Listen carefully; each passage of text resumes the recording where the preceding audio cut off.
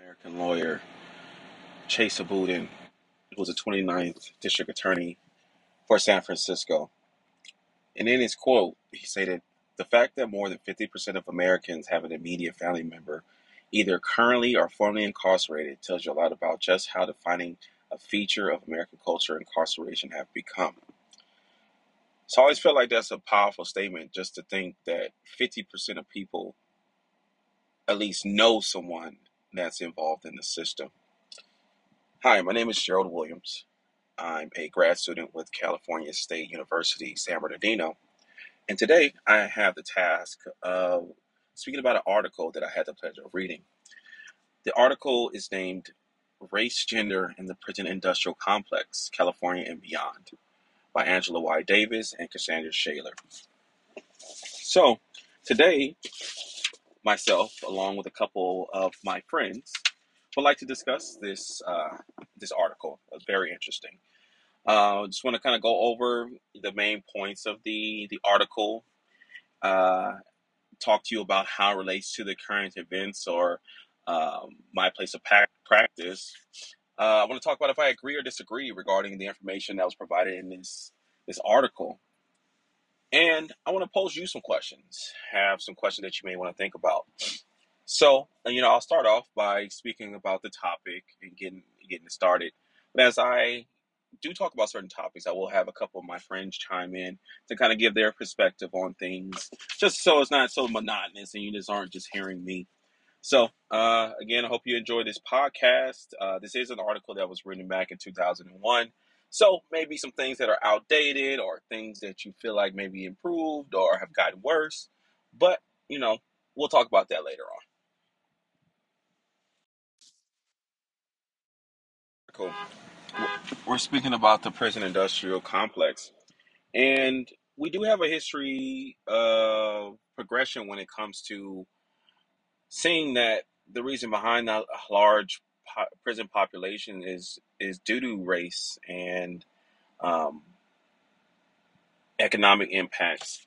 But what this article touches in is that the impact on women and how they've been hurt regarding, you know, even though they make up a small percentage of the entire prison population, they've been having a higher rise.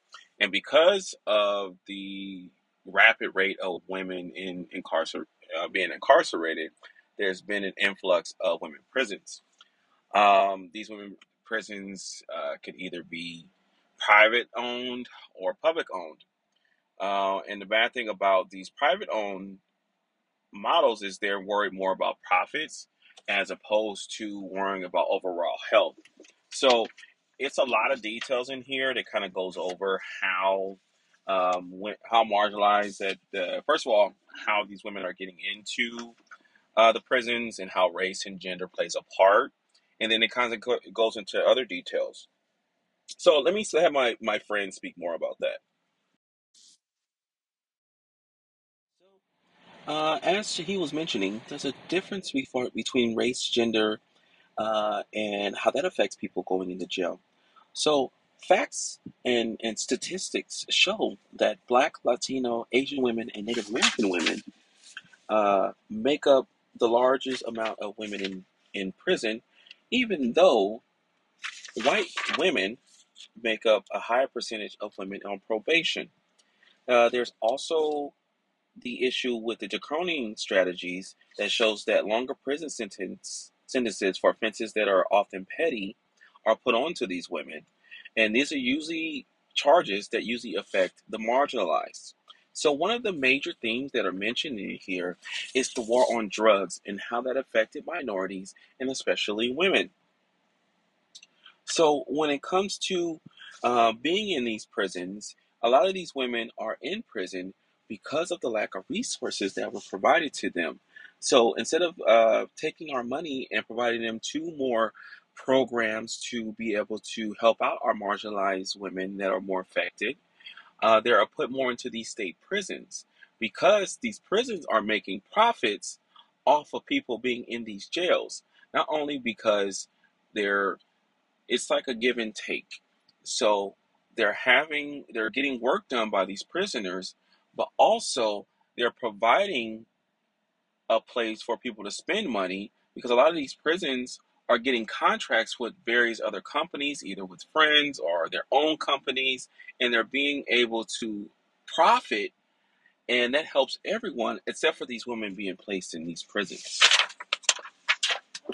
Another thing that was also interesting was regarding mental health. And so it was mentioning that in a lot of these prisons, that uh, as far as these women that are, instead of getting services for being for mentally health, are those things being addressed on the outside, they're getting in jails where these mental health problems aren't being addressed.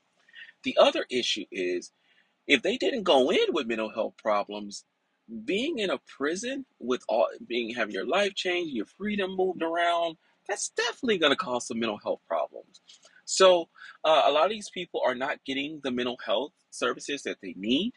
And its studies show that when these women ask for counselors, they're denied counselors, but actually given medication, which may work for some, but doesn't work for all. And also, what the issue is, some of these people are being over medicated and just giving medication as opposed to the issues actually being resolved. Another issue is medical, and so a lot of these women are being medically neglected. So there is a thing called a standard minimum rules for treatment of prisoners that are supposed to be adhered to. But a lot of these things aren't being done.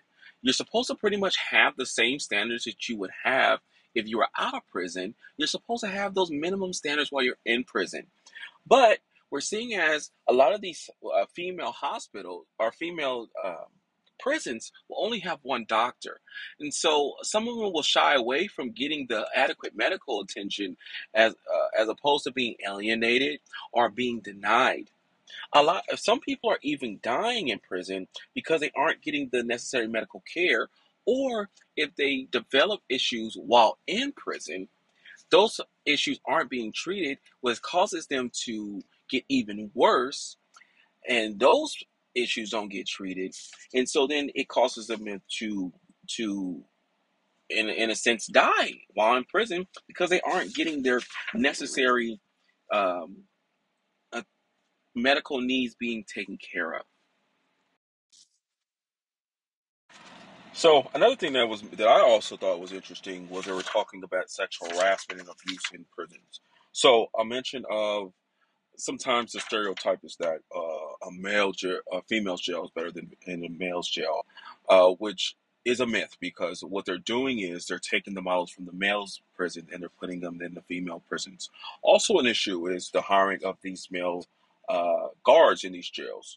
So, and some of these male guards are abusing their power, using lewd gestures towards the women, illegal strip searches, inappropriate pad touches, and even as worse as rape. And they say that rape in a situation where you feel powerless is a form of torture. So a lot of these women are dealing with these kind of issues, and there, another issue we're dealing with is our CSEC population, our commercially sexually exploited population. So a lot of our women that are being sexually exploited, some as young as children, are becoming into our police or into our prison systems due to issues that started even beginning with poverty. And so these women are maybe uh, dabbling in sex work to be able to survive. And in a sense, instead of having their traffickers go to jail, these women are going to jail for sex working and for being trafficked, and they end up in our institutions where they're dealing with a lot of these issues in these these prisons that were mentioned before by my colleagues. There have been people that have tried to challenge some of these issues that's going on in these prisons. There's been activists that talks about the mistreatment, being able to make sure that their First Amendment, or not this, their First Amendment, but that their mistreatment violates their Eighth Amendment to the U.S. Constitution as far as cruel and unusual punishments. And these are things that are continuing to be fought upon today to make sure that our prisoners male and female. We're talking about females, but all are getting the adequate care, adequate medical attention, um, uh, mental health, and correcting it from the outside, so that we don't have these large amounts of minorities and women in prisons dealing with these issues that don't rehabilitate, but is more setting them up for failure once they go out of jail, which causes that cycle for them to return back to jail or prison. So yeah, so how do we stop this? The article mentions regarding continuing to fight, keep everyone educated regarding the information, um, and starting from the outside, including the decriminalization of drug use, and the establishment of free drug rehabilitation programs that stops people from going to jail, especially kind of correcting the war against crime, the war against drugs, and correcting it from the outside so that they don't have to get to prison where they're actually having a negative effect. We're handling the issues before they even get to prisons. Um, Making sure the human rights standards are being upheld inside these prisons, coming up with checks and balances to make sure that um these prisons are holding up the minimal standards. Because even if we don't have any private entities as far as the prisons, it seems like the public entities are taking the same model. According to the article, is taking the same model as the private industries. So just making sure, top to bottom, all of them are holding up the minimal standards of living for these women and anyone that's in prison. I mean, how does it relate to child welfare? How does it, or to social work? How does it relate to child welfare? That is my current field of practice. So this is just something to think about, because a lot of our population will be those that also fall under the juvenile probation, which meaning that they're on the teeter, that they have some criminal backgrounds and they may be dealing with a situation. That's regularly talking to them about their concerns and making sure that their basic needs are being met, as far as um, drug problems that may cause them to end up in prison, mental health issues that may also cause them to go to prison or go to jail. We're addressing those issues with those that may have been in jail and have dealt with certain things, being able to talk to them about the trauma that they experienced during that time, and being able to um, be a safe space to discuss those issues.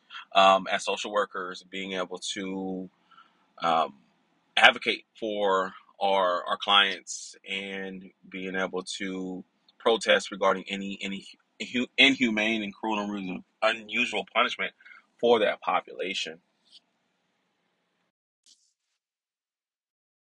Do I agree or disagree with the things brought up in this article? I will say I mostly agree with the situation, especially just the thought of just bringing it up, because you see certain shows, or when you see a lot of prisons things, it's usually referring, or issues with prisons, it's usually referring to males, and not really focusing on the problem of females in prisons.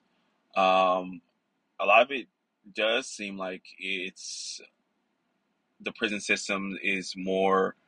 Uh, Not addressing the issue at hand would cause them to become in prison, and being able to, they say it's corrections. That was something that was mentioned in the article, that supposed the word corrections is there, but it's not giving them enough. So something that was brought up in the article was that when these people are being released from prison, instead of fighting, setting them up with things that could help them to not become back in prison, programs, they're given a bus ticket and money just to get to their next meal or a hotel for the next couple of days, and then what?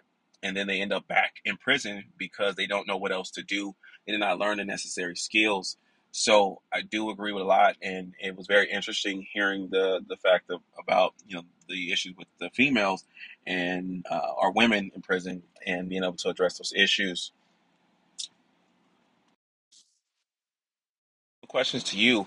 So one of my questions is, just coming from the opposite side, what do you think, if any, will be could there be any negative impacts to trying to reverse some of the war on drugs? Like, could it have a negative impact if we're giving people less jail time for some of these drug related crimes? Because I know that's the fear with some people, that our laws are getting softer which allows more criminals to be out in the streets, which could also cause more crime. So, do you agree with that or disagree with that? Another one of my questions would be, what type of programs would you like to see more in prisons that you help with? Which do you think would help with rehabilitation for making things better for when they get out of jail or out of prison? Another question I would have is financially, where do you think, because money has to come from somewhere. So third, what do you, what, where can we gather money from to be able to fund some of these programs to help out with rehabilitation in prisons and out of prisons? Um, and another one of my questions is, would be if you think that, prisons, again, just another just devil advocate. The lightening of sentences. Do you think that this could have a negative impact and actually cause more people to go to jail because they think that it may be not as hard, or they may be able to get the help that they need, as opposed to dealing with issues out of prison? Could it be a situation where more people may choose to go to prison because they can get things, more things accomplished as far as rehab, drug classes, schooling, things like that? So again, that's my time. Again, my name is Cheryl Williams, graduate student with San Bernardino University of, I'm sorry, California State University of San Bernardino. If you have any additional questions, feel, please feel free to ask me, and I hope everyone has a great day.